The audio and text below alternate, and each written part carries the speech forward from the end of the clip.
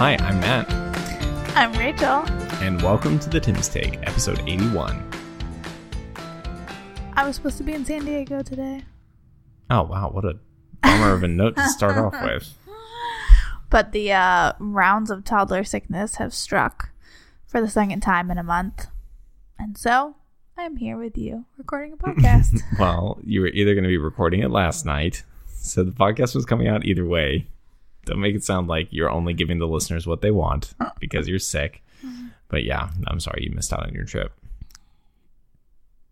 It is life with a kid who touches everything. Yeah, the unexpected happens, right?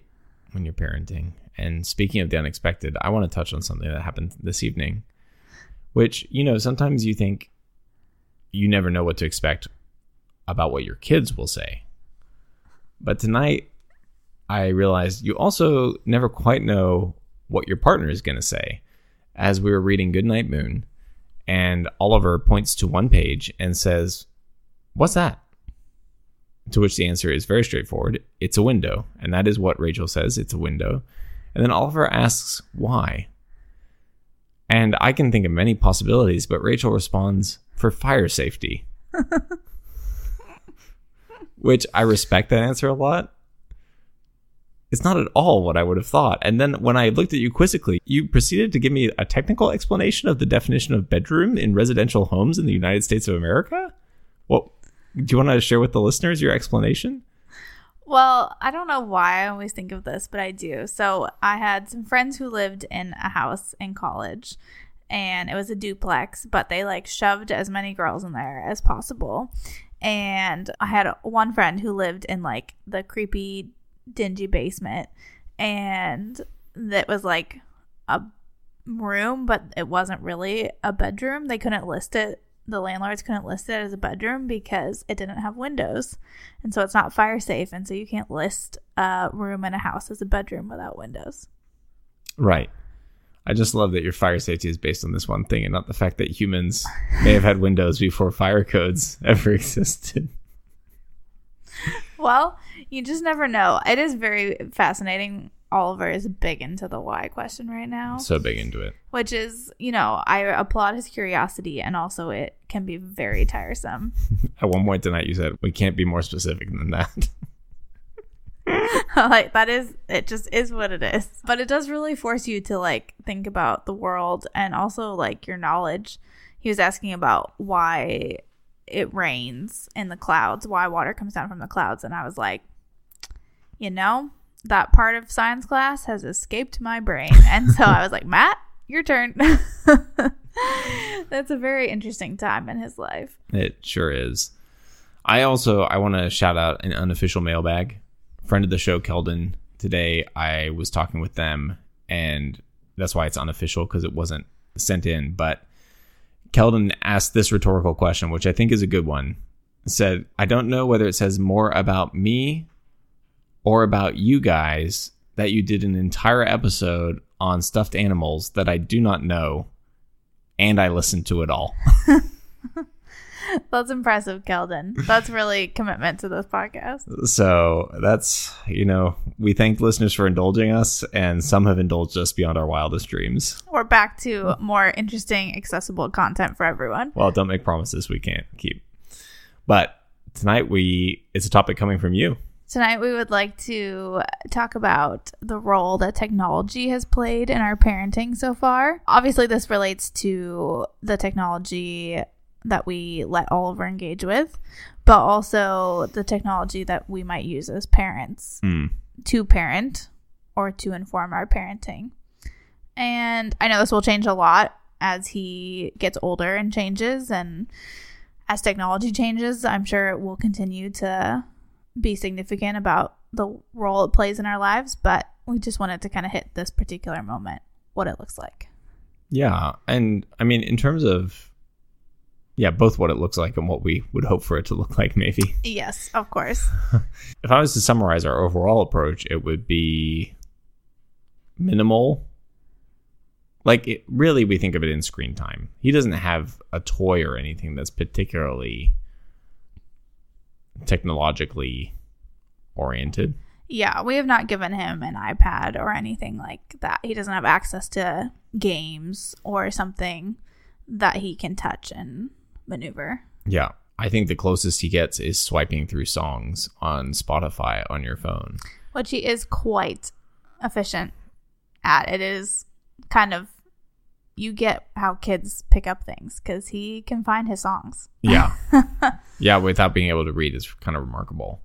But I feel like, yeah, there is a whole layer that we just haven't exposed or introduced him to, which I think I'm mostly grateful for.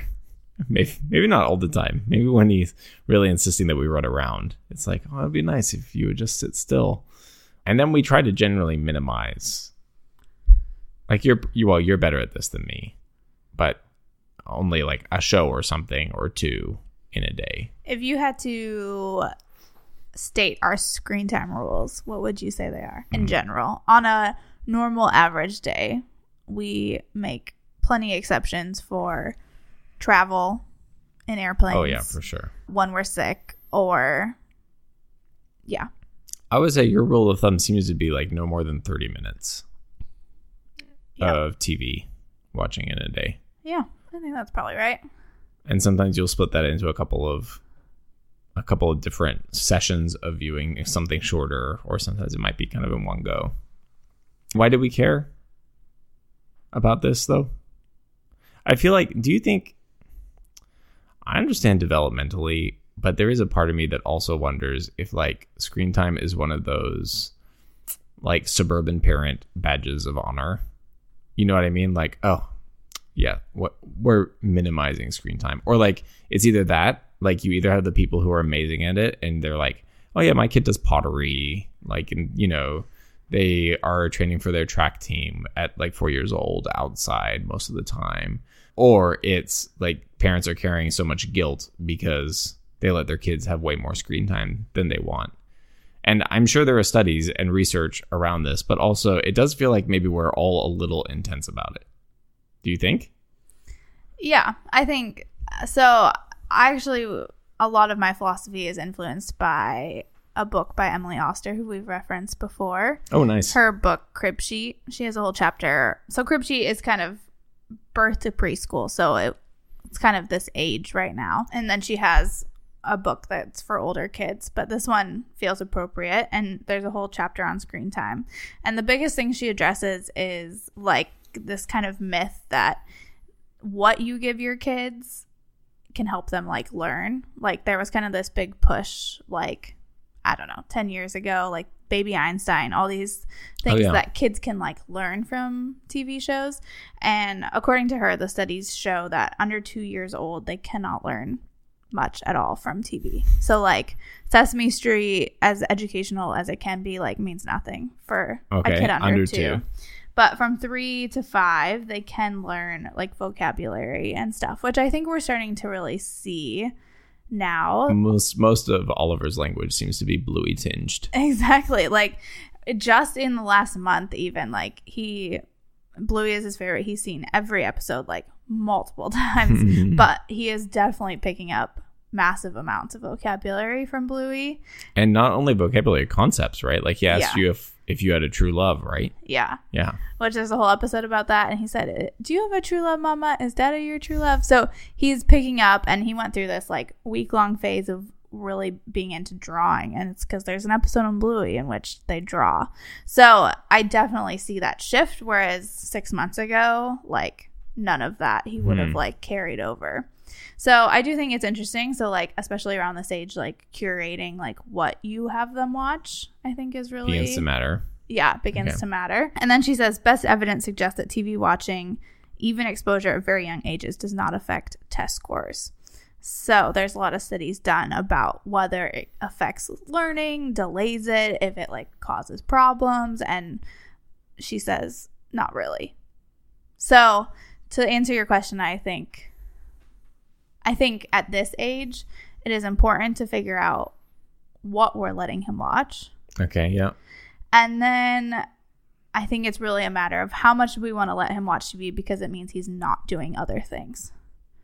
So if Right. if we value like play and motion and activity and him being outside, if he's watching TV for 5 hours a day, it means he's not doing those other things. Right. So it's not necessarily, I guess, the way I am thinking about it now. Like, yeah, if we're sick for a day and he watches 5 hours of TV, which he wouldn't, but if he did, like, it's not gonna ruin his brain.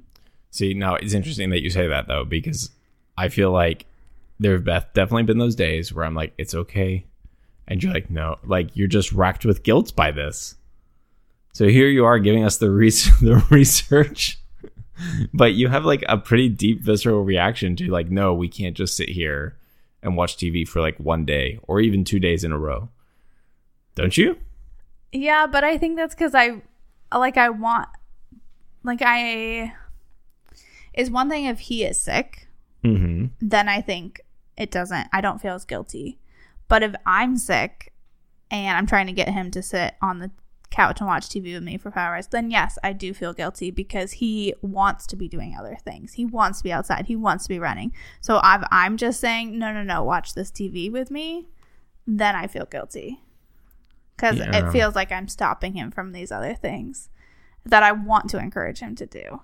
Yeah, but I think it's maybe a little overkill. Like you should have a little bit more grace for yourself of surviving. Yes, I hear that. But like on a plane, like I feel no guilt about letting him watch hours and hours of TV. Well, it is so, yeah, I like that framing. I think that feels to me like a healthier framing because screen time can become sort of the concrete goal to measure your parenting around technology by.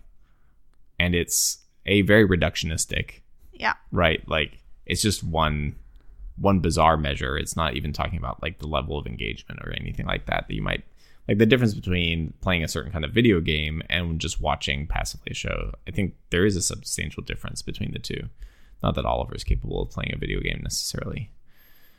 But the other thing I was going to say is, this goes back to the content thing and just how grateful I am to be a parent in the streaming world.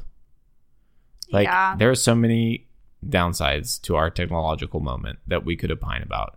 But as a parent, to be able to select and avoid advertisements for other things, and obviously not every platform that's possible always, but for the most part we do, that's amazing. Like, if we press play on a Bluey and I walk out of the room and I happen to not be there when the episode ends, I know it's just going to run into another Bluey. Yeah. Like, that's an amazing, amazing gift. Yeah, that's true. I hadn't really thought about that benefit of streaming, is that you really can curate very carefully. And even, like, we took Oliver to the dentist a couple weeks ago, and they had TVs in the ceilings. It was, like, a luxury spa experience for all. But they have TVs in the ceilings, and which is in itself like an awesome thing. But then beyond that, it wasn't just like, oh, we'll show your kids whatever is on, the kids channel. I don't know. It was like they had Disney Plus, and so they're like, what do you watch at home? And you could pick what you watched at home. And he just sat there and watched Bluey. And it was like, yeah, wow, this is pretty amazing. And no ads for the most part. Yeah. Yeah. Like, I mean, as kids, we would have been inundated with ads anytime we watched TV. So right. It is interesting to have a little bit more control over that. Almost makes you feel bad for these major corporations that have lost, their key branding identity. No, that's not true because Oliver knows certain brands and it's amazing. Yeah. He knows Chick-fil-A just by seeing the logo, like very easily. And there's other things, but that one especially. It's kind of nuts. I mean, his Uncle Joel works there, so I guess it runs in the family. But anything else you want to say? I mean, we kind of turned this into a conversation about screen time, but that feels like it's the relevant discussion for this stage of our parenting. Yeah. At least with Oliver.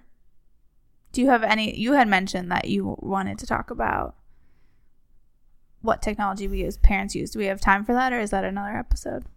I think maybe we should make that another episode, a future episode. Yeah, I think that would be interesting. I think there's maybe some overlap, as I'm thinking about it, some overlap in the conversation, the ways that like we can attach anxieties to things, or these things can create anxieties for us as parents that are maybe not always founded or necessary, but it feels like its own conversation.